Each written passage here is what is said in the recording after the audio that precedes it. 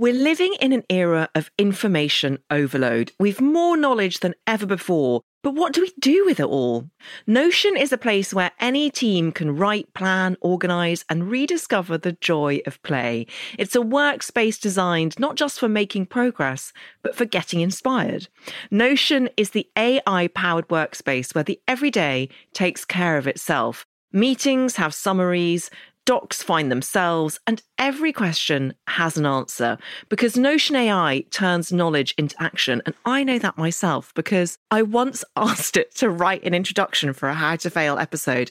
And I have to say, it was so helpful and so convincing. Try Notion for free when you go to notion.com/fail. That's all lowercase letters, notion.com/fail, and start turning ideas into action. And when you use our link, you're supporting our show. Notion.com/fail.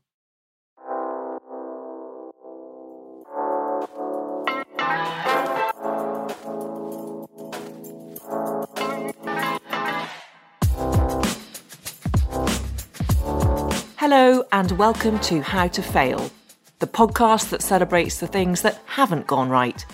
Hosted by author and journalist Elizabeth Day. That's me. This is a podcast about learning from our mistakes and understanding that why we fail ultimately makes us stronger.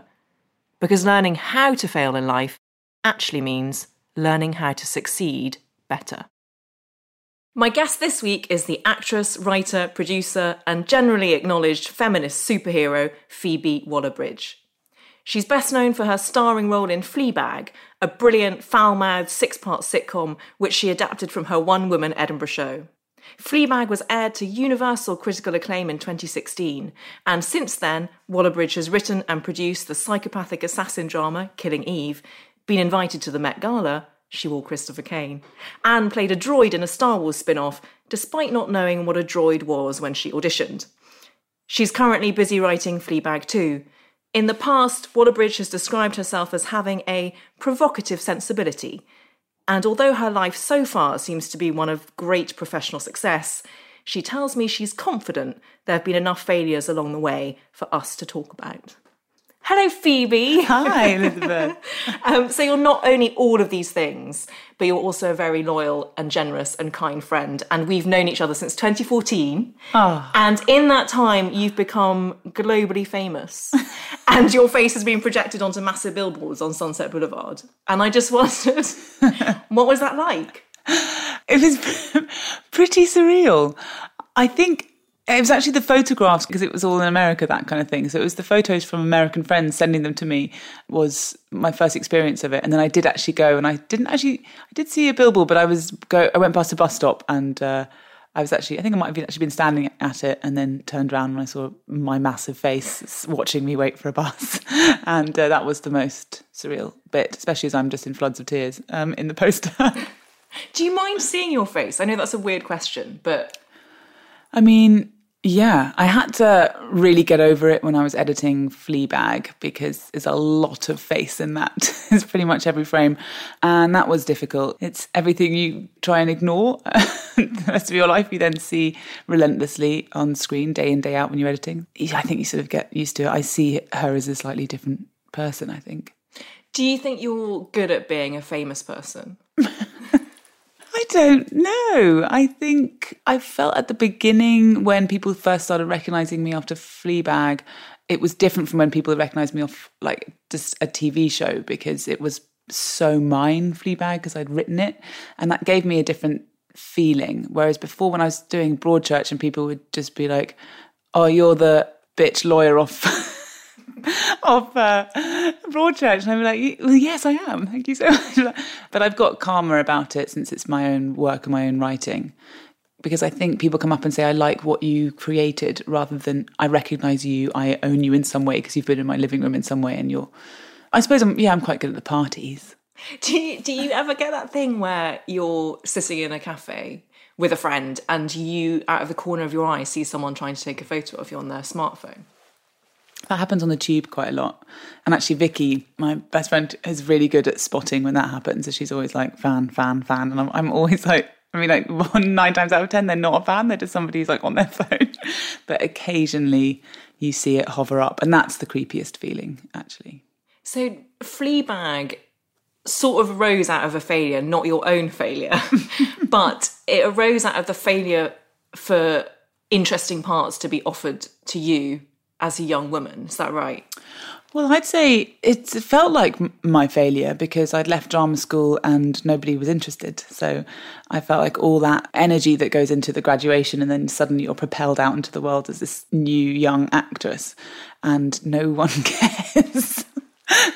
And you sort of think, what am I doing wrong? But there's so much literature and gossip and chat about why you won't be successful in this industry. I felt sort of fortified to a certain extent. Like, I know it's not going to be easy, but it still hurts when you leave and there's not much going on. Talk to me a bit about your experience at RADA. I mean, you said there that there was a lot of chat about why you weren't going to succeed. Was that something, because RADA's sort of known for breaking you down and then building you back up, isn't it? Yeah, I think they probably encourage failure, actually, in terms of your experience. It was difficult. I did find it difficult because I went in with the imagination to cast myself as a very old lady or a kind of rude girl or something that isn't my natural casting. And those are 2 roles that I ended up casting myself in for the showcase at the end, which also proved glorious failures. You was a rude girl? Yes, I can't even believe I'm saying rude girl. I mean, it just feels like so 90s. Was that ever really a thing that anyone outside the middle class has said? Yeah, so I cast myself as those sort of roles because I wanted to be a character actress. I wanted to play the stranger, quirkier roles. That's why I loved acting. That's why I love stories. And then I did feel like in the machine of drama school and being a 19-year-old going in, it was very much like you should aim for the Shakespearean lead young female parts. And there's huge competition for those sorts of roles. And with my instinct, which was always to, I don't know, like undercut things or be funny, didn't wash so well with those roles that they do with the quirkier side roles. So I did find it quite hard. And actually towards the end, I had a kind of tete-a-tete with the principal when I was like, you need to think outside the box a bit with these parts because I've already been bathed naked. I've already been like crying a lot. And those parts felt quite repetitive. Like all the young female parts are either having abortions or crying. And I was like, I want something a bit different. And then he was like, okay, fine. And then he cast me as a transvestite prostitute. Like I had a beard and a penis strapped on and thigh-high boots, and actually asked Che Walker, who was directing. It was Balm in Gilead, and this character doesn't exist in Balm in Gilead, the play, and Che Walker wrote it for me. He wrote this monologue for me. That was really fun because that was something different. It was like the principal took what you said and was like, fine, let's throw everything at her. It's like he'd gone, fuck you, you want to be stretched? And I was like, that's not so much of a stretch. It's more of a stretch to play the kind of earnest lead for me. I found that very, very hard. And I really, really admire actresses that can play pure emotion without any irony, relentlessly, without any humour in it at all. I find that the actresses that can do that are incredible. It's just not really my strength. Because I remember you once saying to me that actually the hardest part of filming Fleabag was not the overt sexual scenes. It wasn't you having a wank at Barack Obama giving fine, a speech. easy. Those are fine. It was actually the more emotional, vulnerable parts where you had to expose yourself psychologically. Yeah. And that's always everything has to feel truthful, but even as an audience member that you want to be moved by believing something's real, and it's very straightforward, that contract with the audience, which is I'll make you believe me. And to be able to go to emotional places that you haven't necessarily been to in your life before, the pressure is more there. But then when you get there, when you feel it, when you touch that it's authentic in you, that's when the real rush of acting comes. And a lot of Fleabag stemmed from autobiographical experience, even if she is not an autobiographical character. Do you think you failed at relationships in your 20s? Oh, yeah. Yes, gloriously. I think even when you first said to me, this is a podcast about failure, I could feel, because you're such a positive person, and I could already feel the glory of what you meant there. Like, what's the glory in failure? And I think fighting so hard to be so in love with someone with all that passion in your 20s and teens, and then throwing everything at it and then it not working, or like there being so much pain, and that is the stuff that so much creativity comes out of. So out of those painful breakups or miscommunications or just horrible sticky one-night stands or whatever it is, something, you grow in those moments. And so I value them all. A sticky one-night stand is the best expression ever. The next day is stickiness as you get back into the knickers. Can you think of the worst date you've ever been on? Or the worst one-night stand? Let me flick through my diary. Your Rolodex, your extensive Rolodex. I wish I had a date diary. That actually would prove very useful now. The worst date I ever had. There's just the ones where you just don't click at all and you feel yourself just sort of falling slowly into a chasm of boring the other person to tears. I don't know. There was one when there was a guy we had a couple of dates and then he'd stayed over, and the next morning it was quite clear to me that this wasn't going to go anywhere, and I think for him as well. But a song that I really love is Etta James's "At Last." I'm always singing it it's just the earworm that I always have. And I remember I was living in a flat that was really on a fifth floor or something. I was walking down the stairs and I was walking in front of him as we were going to go for breakfast or whatever, and I was singing "At Last" all the way down the stairs. And my love has come along. And when we got to the bottom stairs, he was ashen-faced and shaking. And I was like, what? And he was like, I didn't realise this had meant so much to you. I was like, oh God, no. That was pretty dire. That led on to a very an awkward breakfast. I mean, they all sort of feel gloriously muddy. See if I can think of another one as we go along. Are you glad that you don't have to live your 20s again? Yes. There's a brilliant line in Girls when she goes, you couldn't pay me to be, one of the characters in the first series says, you couldn't pay me to be 20 again. And then I think Lena Dunham's character says, well, they don't pay me anything at all to be in my 20s. I love that line so much. Yeah, I feel like I did it. I committed to it. I'd really like to have the skin from my 20s, but I prefer my heart and my guts now. I mean, your skin's amazing. That sounds like such a creepy thing for me to say right now. But you're bathed in the evening sunlight of East London. But do you remember when we got quite pissed off one night and I was going, I used to have a porcelain forehead. Alabaster.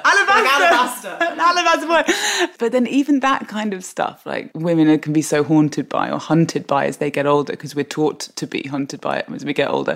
There's so much humour in that, and there's so much life in that kind of stuff, and it's the gloom of self-loathing that we're supposed to grow around us as we get older and start fearing that our value is diminishing. It has been the opposite experience for me, actually. As all that kind of stuff comes and you realise, actually, no, this is just I feel like there's a message from society and billboards and all that kind of stuff that is teaching us to sort of hate ourselves, and I've always felt like that was a kind of way of controlling us. And the moment I realised that, I was like, oh, you're just trying to control me. And then that flicked my rebellious switch even more. And now I just feel way more fierce than I ever did in my 20s. When you say it's a question of control, do you think it's control that stems from men having been in charge? Yeah, absolutely. I mean, I can't imagine that women en masse operating at that level would want to peddle the same message. So I think so, but I think it's something we've become so used to. I think that's the problem, that I don't think that it's every man in the world saying that this is an impossible standard that women should live up to. I think actually, it's probably sinks in somewhere because it's something that we're so conscious of all the time as women, and probably on some level men are as well. But I feel like it's just a habit that we need to break. And I have faith that we will, as more women climb higher up that pole. do you feel... swing higher up that pole as we do. We reclaim the pole. Do you feel, because Fleabag has been so totemic for so many women, particularly young women in their 20s. Didn't say pole, she said totem. So much classier way. I've been swinging my body around that totem as much as I possibly can. We've heard they're both phallic symbols, and we should rethink the whole phallocentricity of this conversation. But it's patriarchy. What can we do? We're operating within the system. But it is totemic, and I imagine you get lots of 20-somethings feeling a bit lost, coming to you for advice or wisdom. And I wonder if you feel the pressure of that. I don't feel the pressure of it, because I feel like it's not about advice or wisdom. It's about people feeling seen and people feeling heard. And it's more people coming up and going, I am Fleabag, or I understand that. And it's men as well. But I feel like it's the duality of that character that has spoken to women in particular which is the front that we have, which is we're totally in control and we have our nice haircuts and our red lipstick, and underneath, like, we have no idea what's going on. We contradict ourselves relentlessly. We have dark, perverted thoughts, and then we sanitize them, even for ourselves. And we have impulses that are very similar to the narrative of male impulses, and yet they're not spoken about so much. I felt it was cathartic for me to have so many people say, oh, that's like me. Because to be honest, when I was writing it, and with, you know, my theatre company, Dry Write, and with 5 of us women creating that show, through the producer and the stage manager and Izzo, my sister, the composer, and Vicky, the director, it felt so relevant to all of us and so funny for all of us. Like, every time that I'd be like playing around with something, if they laughed, I was like, okay, I'm not alone. And it was a conversation that we had just before it went up to Edinburgh. And I was like, if this fails, keeping on point, if this fails, then it essentially means that we're alone. Because it feels so right for us.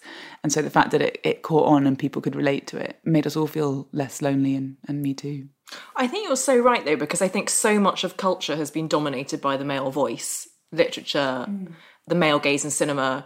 And what Fleabag did, and also what you do in a lot of your other projects, is you're honest about female experience and female rage, and not deliberately being salacious, but the fact that you talked really openly about masturbation, and that you did have that scene where Fleabag, the character, was wanking to a speech by Barack Obama, was instantly relatable. And I wonder if you've always been like that you've always spoken openly about this, like even when you were little.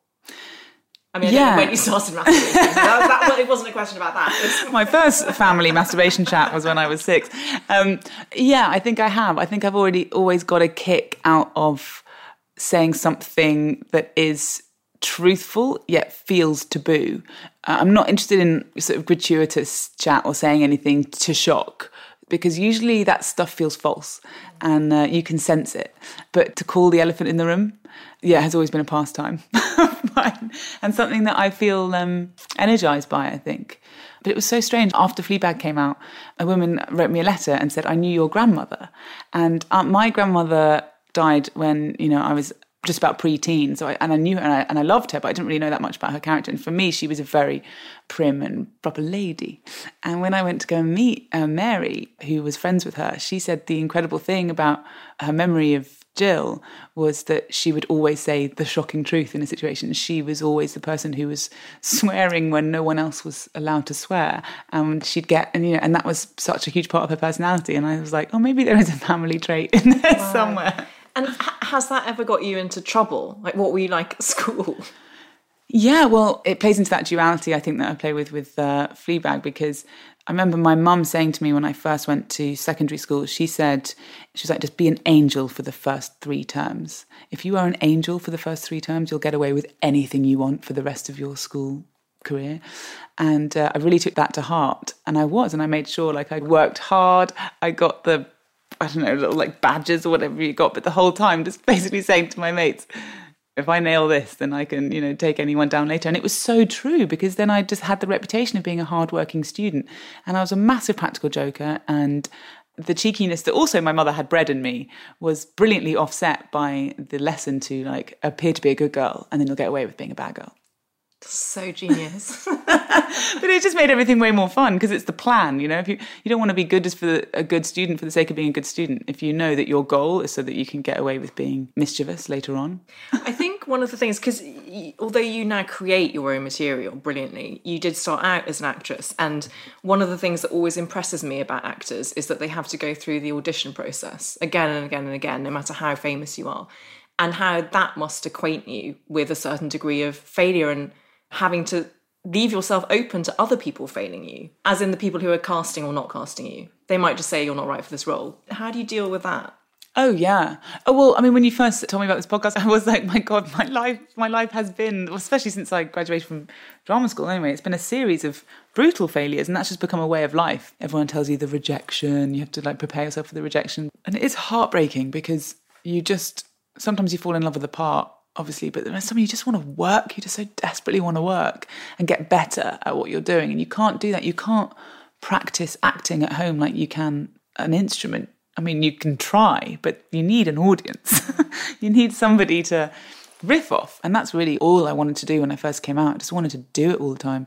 And it was hard because it was like the industry just saying, you're not allowed to do it yet, you're not allowed to do it yet, you're not allowed to do it yet. And so the thing I loved doing more than anything else, I couldn't do on my own.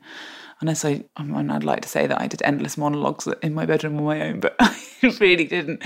But that just quickly became a way of life. And actually, it was the relentlessness of the no's and also the silences of, you're up against hundreds and hundreds, if not thousands of other actresses for a single part in a TV comedy that is essentially a part that you have to be hot for. So that's kind of what it felt like when I first came out of drama school. But it was actually in the face of the emptiness is when I first started writing and creating my own work. So the failure of that and feeling like I didn't belong in the industry in some way because I was trying to fit into all these other boxes. And then eventually I was like, I've got to practice what I preached and write the part that I'm saying I'm not reading.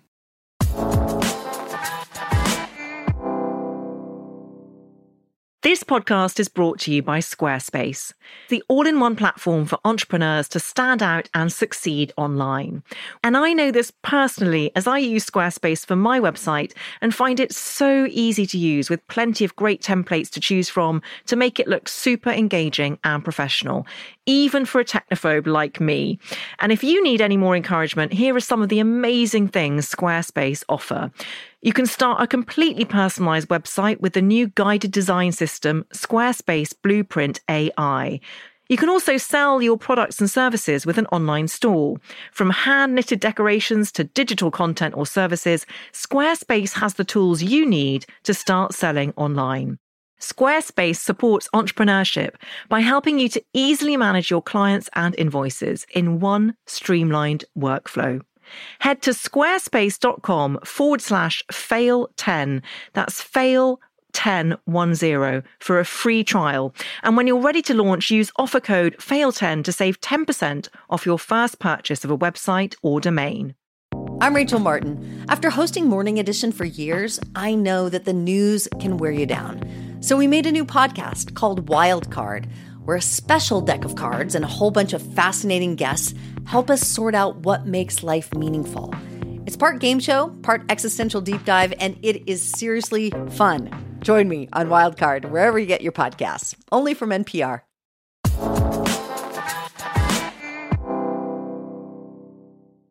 Was there one particularly nauseating audition that sticks in the mind?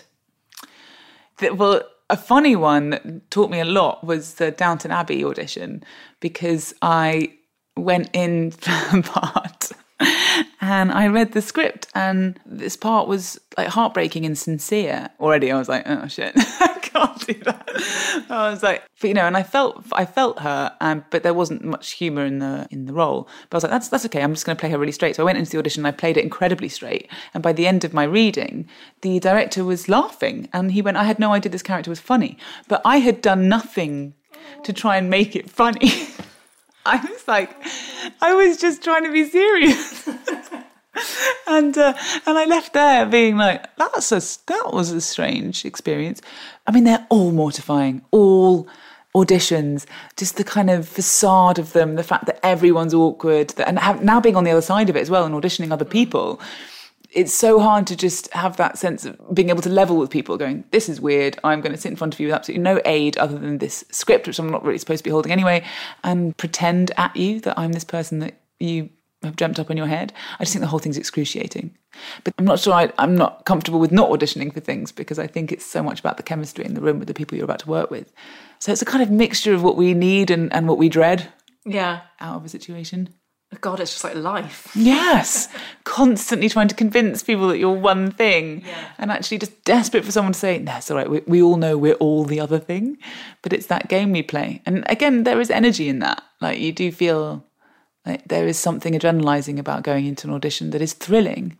But it's the prep, it's the preparation for it that's, and I felt for so long, and this might just, I'm sure it's not just me, but I did feel for so long, I just woke up one day and went, my God, I spend 70% of my audition prep time working out what I'm going to wear, what I'm going to look like, what I'm going to, like my hair and my makeup and stuff. And it's always been the auditions that I've sort of not had time to do that or something, and I've just gone in just with my raw instinct, and they're the ones that often come off. So it's another lesson in just drop the superficial kind of awareness, Yeah. We're speaking in a post-Weinstein world. Have you ever experienced the casting couch dynamic? No. I always felt like I can't imagine a very British situation where everyone's like, would you pop that off? I haven't. I was so aware of it when I was coming out of drama school because everyone's, again, warning you about that kind of thing. But at the professional level that I was working at or wanting to try and get in at that level, it would be unusual. There are too many people in the room. I think it was when you got to the very incredibly high level when people have all the power and they're warping it and they're exploiting it. Luckily, never subjected to that. Have you ever sexually exploited anyone? Well, daily, yes. This morning, particularly. No, but I have had people say things to me that are definitely inappropriate. But because I've been so aware of it, because I've been so aware of the power of calling things in a room, I mean, I do feel like when I read the stories, I do feel so horrified and so lucky that I didn't get wrapped up in that or that I wasn't confronted with that as an actress. But I fear it was mainly because I just wasn't getting that many jobs or auditions, you know? And I think it's the incredibly successful or the incredibly beautiful young girls that come out and can just be exploited so quickly. I just sort of wasn't one of those. Do you ever feel like an imposter? End of question. That was it.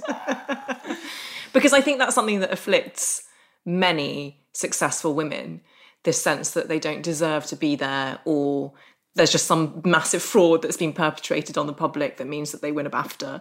But do you feel that?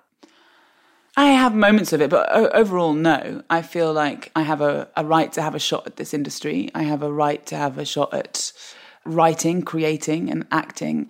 I really believe in the competition of it. I know there's a lot of cynicism around why certain people get certain roles, but it's the game and you have to know what the game is. And I already know that I'm massively privileged in the sense that I had a good education. I was exposed to kind of drama-y clubs. You know, I had two parents that loved me and encouraged me. I went to RADA.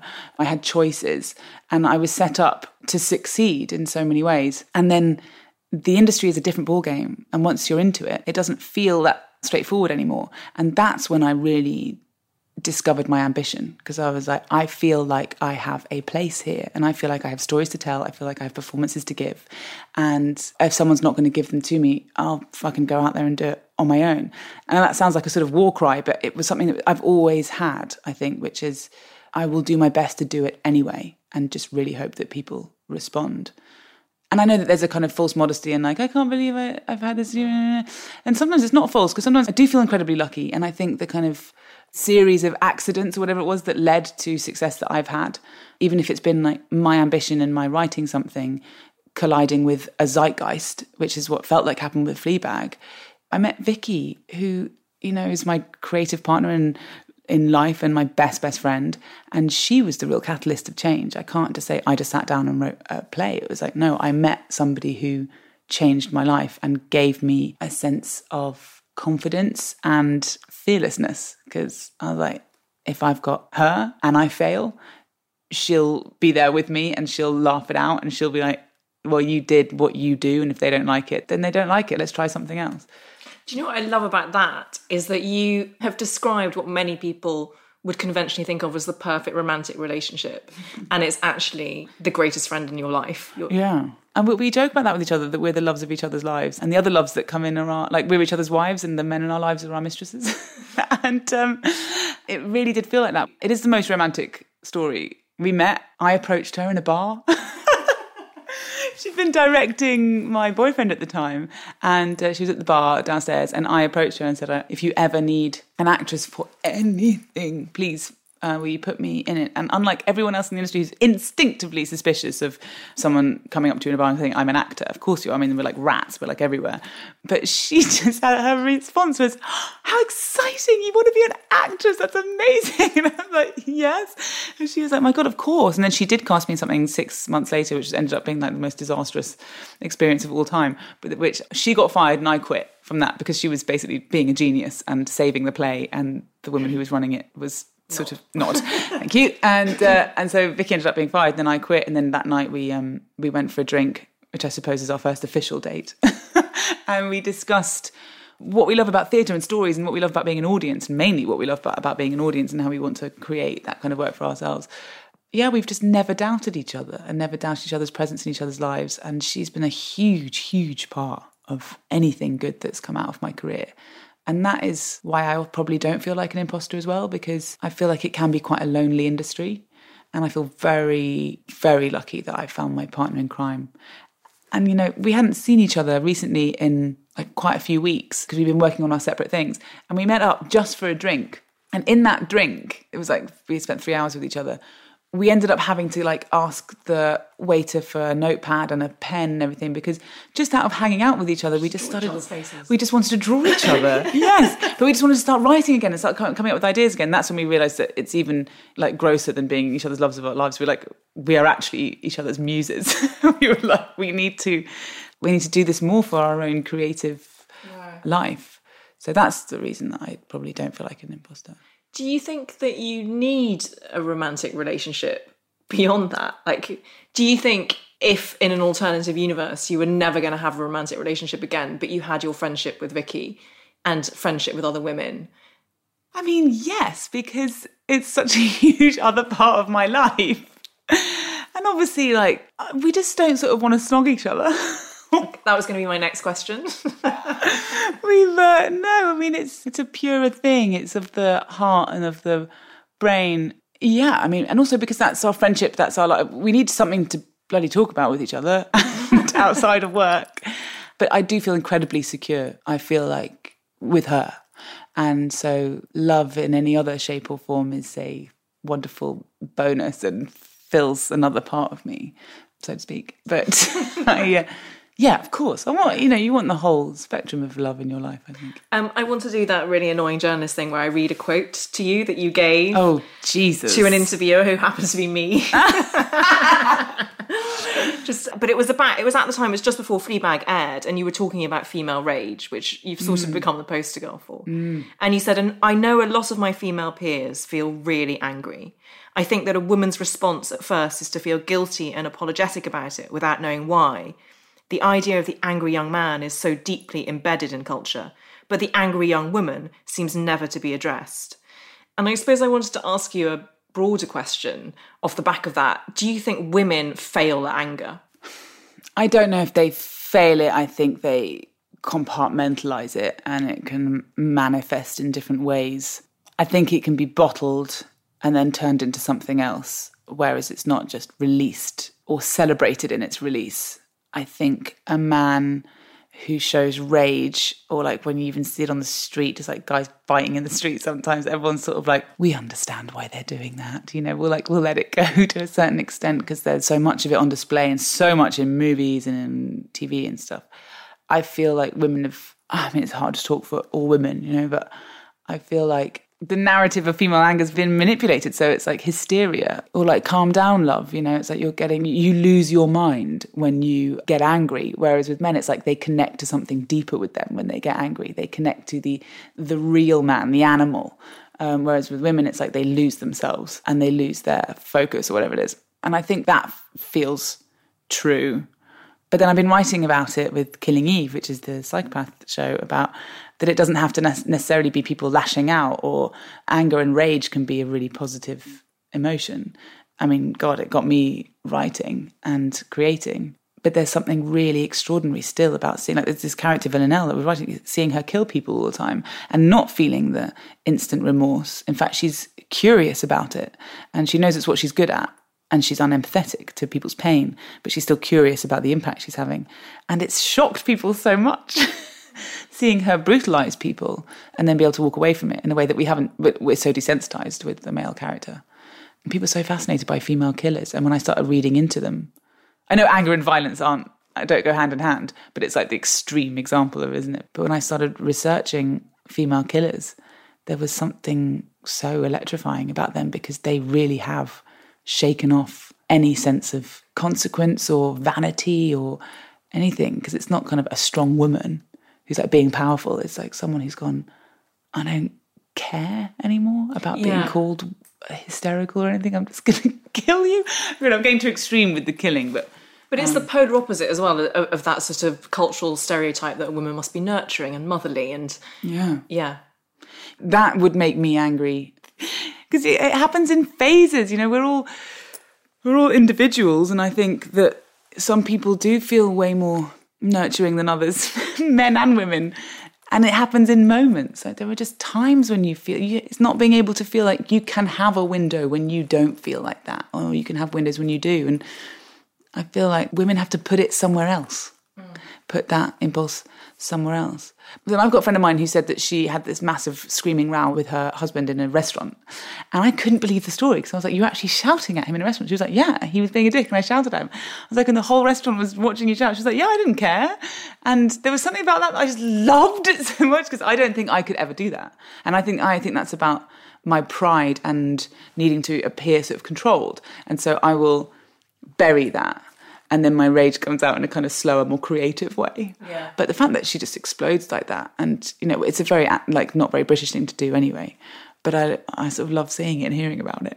I mean, following on from that thing about kind of the cliche notion of a maternal being and like female nurturing, I'm intrigued as to how often you get asked in interviews about wanting babies or settling down, because that is something that I, as a journalist, really struggle with, because every single time I interview a female star, it's probably about 95% of the time, but my editor will say, can you ask about this? And I feel very conflicted then, as someone who, you know, I have a job and I need to please my editor and my readership, but I also think it's completely outrageous to ask a woman something that you wouldn't ask a man. Do you get asked that a lot? I don't get asked that a lot. But I also, in any photo shoot I ever do, I'm always put in a suit.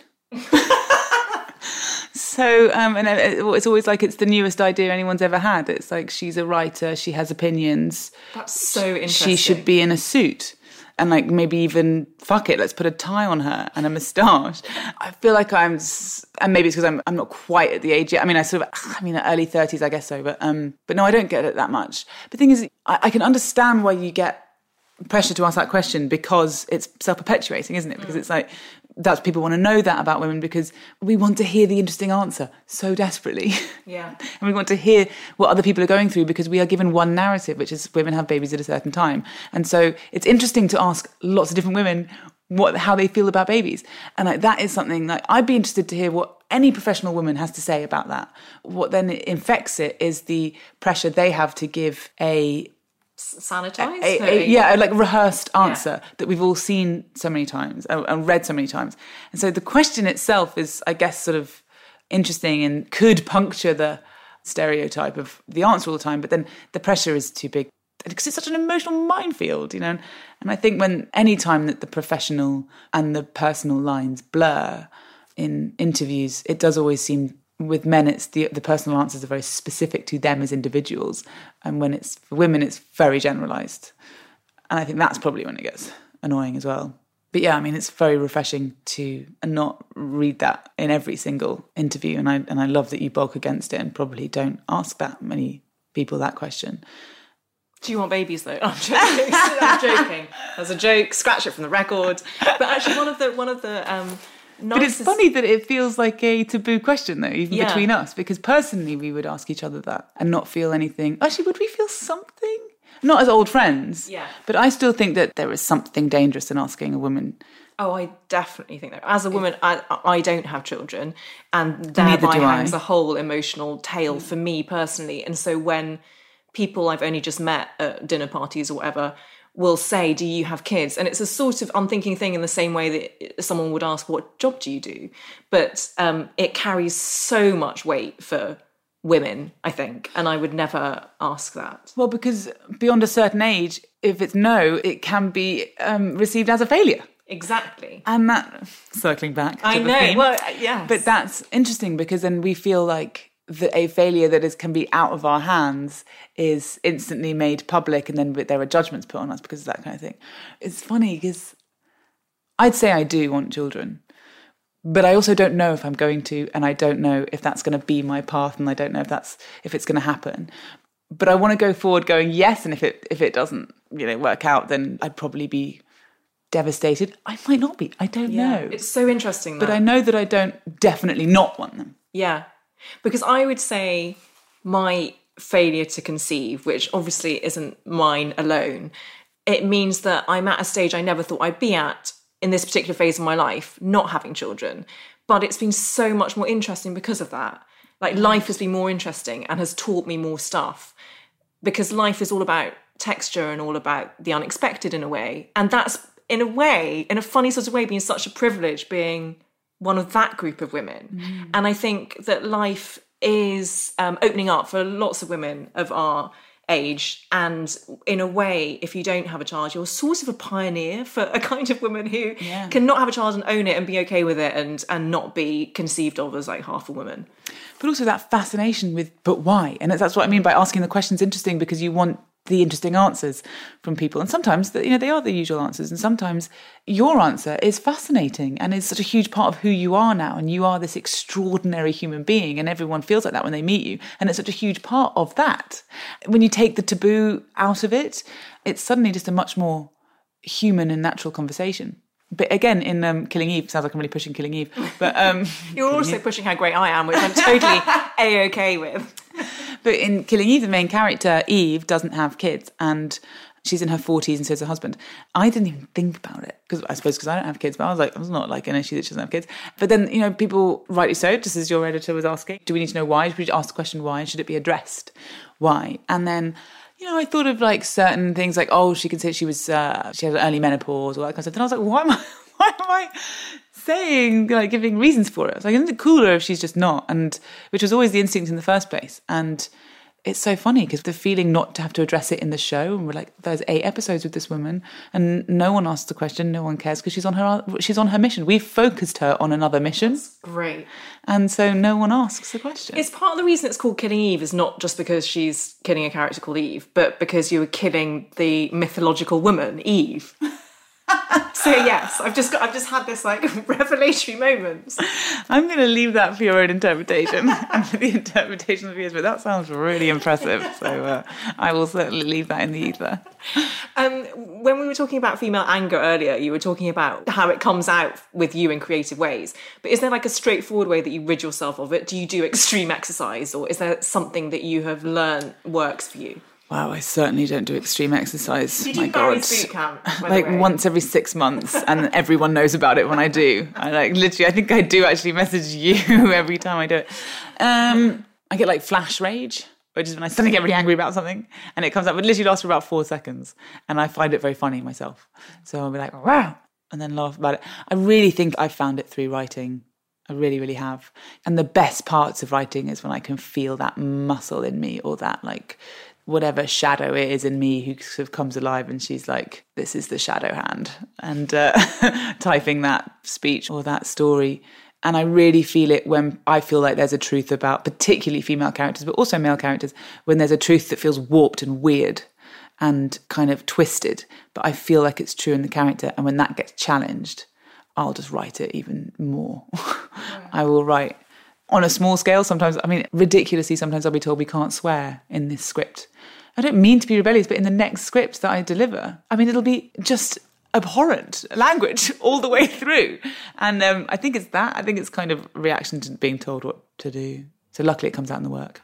There's a brilliant scene in the first series of Fleabag which features your own real-life mother as a feminist lecturer. And she asks the audience to raise their hands if they would rather sacrifice 5 years of their life for the perfect body. Is that right? Yeah. Would you give up 5 years of your life in exchange for the perfect body? And Fleabag and her sister both put their hands up. Yes, without hesitation. Yeah. Yes, of course. And it was a very funny scene, and I wonder how much that taps into your own sense. Do you think you failed as a feminist in any way? Or did you? Around that time, yeah, endlessly. I felt like I was just exploding minds all the time, every step. But also with myself. Like, it wasn't like anyone was telling me off, but I would just constantly be checking with myself. Does that make me a good feminist? Does that make me a good feminist? And having to remind myself, no, being a good feminist is just like fighting for equal rights between men and women. It's very simple, and having to have that as a mantra. But there's all that kind of grey area in between, which is what Deborah Frances White's podcast is so interesting at addressing. What is it that it makes a bad feminist? Because it ties into the guilt thing that women have all the time. Like, we're not achieving the ideal of a feminist, or the ideal of a woman, or the ideal of a girlfriend, or a wife, or a mother, or reproductive machine, or all that kind of stuff.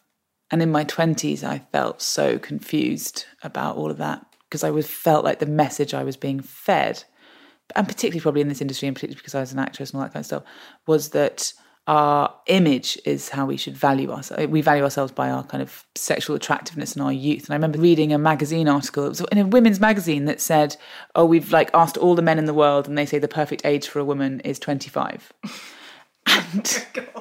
And they were like, we've asked absolutely everybody, and they all say, and I remember being like, I think I was 25 when I read it, and I was like, oh shit, well, what am I supposed to do with this? And I was like, just like, what, run out the house naked? Like, just like, how do I use this? Apparently I'm at my best.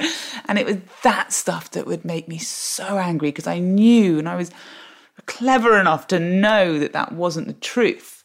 And I resented the message being rammed down my throat so much, and seeing the effect it had on the other men and women. And men get the same thing, especially now, that youth is so fetishized, and that it's not a time where you are like, it's a time you're meant to be defining yourself, especially as, you know, a young woman, but you also have to be careful because you're so damn hot. You might, you know, send someone off, send someone into bad behavior. It was all those contradictions that were driving me crazy. And it was, you want your life and your work to be so much about your brain and your choices and your argument. It was actually in theatre that I really found that I could exercise that, being able to write. Like, nothing's clear, everything's polarised, everything's either like or dislike or good or bad. And you feel like that as a young feminist, I think, that there are enough boxes you can tick to be a good one. And it's just not true. There's one box you can tick to be a good feminist, which is fight for the rights and inspire other people to fight for the rights for women to be equal as men. That is the only box you need to tick. Is that why you're not on Twitter or Instagram? Because of that polarising need to have a black or white opinion? Yes, and I'm scared and sensitive, and I'd instantly feel the pressure to be funny or to say something important or witty or clever. I spend the rest of my life trying to do that in life, socially, to survive, and also, you know, in my work. I go on Twitter, I follow people. People on Twitter make me laugh so much. I go to kind of gauge or like canvass opinion about certain things, and I think I'm really glad it's there to a certain extent, and I think some people are brilliant at it, but I just know I wouldn't be. There's no seamless link between that question and this one. Who's the most exciting famous person you've met? The most exciting famous person I've met, well, Donald Glover, who I did the Star Wars film with, I was so excited to meet him because I was obsessed with Atlanta. I loved him before in Community and had been tracking him. I do actually think he's a genius. I think that word gets bandied around quite a lot, but I think he actually is. I was really excited to meet Meryl Streep when I was doing The Iron Lady. Although Who's she? I was weird with her, though. I go weird around celebrities, and always in a very individual way. For each celebrity, I should just not be around them. What did you say to Meryl Streep that was weird? Well, Meryl Streep was doing The Iron Lady, and she was in this prosthetic sort of whole body face scenario. The lights were so hot, so whenever she was on set, she couldn't really speak in between because so much energy was taken up and just like acting through this, you know, mask and everything. So so she would never say anything in between cuts, and we always knew, and she was always like, "I'm really sorry, but I just can't. I know I just need to like power down, have a glass of like sip some water through the straw." But there was one day when the lights went off, they called cut, and then she just turned around to this room of people and went, you know, in her Margaret Thatcher voice, and just went, "So, you know, how's everybody's day?" And everyone just freaked out. Everyone just like froze in the room because they were like, "Oh my God," everyone at the same time. Like, we were like vultures, just like, this is our moment to share words with Meryl Streep. And so everyone sort of was being very casual, and it was the scene was like a drinks party or something, but edging towards her with this kind of wild look in their eye, and everyone was trying to have some personal bants with Meza. So she was just opening the conversation, and then it was getting like weirdly competitive, and we were like crowding around her, but everyone was trying to be very casual. And then she started up this conversation about something. Anyway, I tried a joke, and it landed. And she laughed, and she was like, "Oh," and everyone else just looked at me with steel and an ashen face and fury, and I was like, "I've won it. She's mine. She's mine." So she was mine. But after that, I was like, "She's totally mine. She's totally mine. We're gonna have a day together. We're gonna like nod to each other respectfully in the corridors. We may even like, you know, graduate to a drink at some point." And then at lunchtime, I was sitting at this table with everybody and I was eating this apple crumble, and she came down the stairs. She was feeling lively this day, obviously outside of the prosthetic. She came down the stairs and she was walking towards me, and I was like, oh my God. Like, she's going to come to the table and we're friends now, because I was the one that made her laugh. And she walked up to the table and she put her hand on my shoulder and she said, oh, what are you eating? I have never understand why I got so excited about the banter with Mel that I flung my apple crumble straight into my chest, my costume chest, and I literally squawked, "My apple crumble!" And she went, "Oh," and then she went back into her American accent, which she hadn't done for the whole time, and she went, "I wasn't going to take it from you." And I was just holding this awful, like, dripping pudding over my beautiful silk shirt. And I was just holding it there really tightly, not letting it go. I was just like, oh my God. Everyone just looked at me like, what was that? That was the strangest response. And then she was like, oh, okay. And then she moved off, and then I had to go and apologise for the costume thing. So just weird stuff like that. You made her break character. You made Meryl Streep break character. Phoebe, it's been a delight. Thank you for talking to me. We didn't even get onto your failure to learn the ukulele. Oh, well, no, that's best left as a secret, I think. That's chapter 2. Thank you so much, Phoebe. Thank you, my love. Thank you.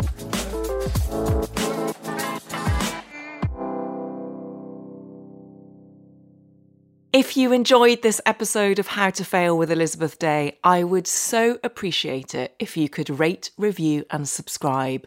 Apparently, it helps other people know that we exist.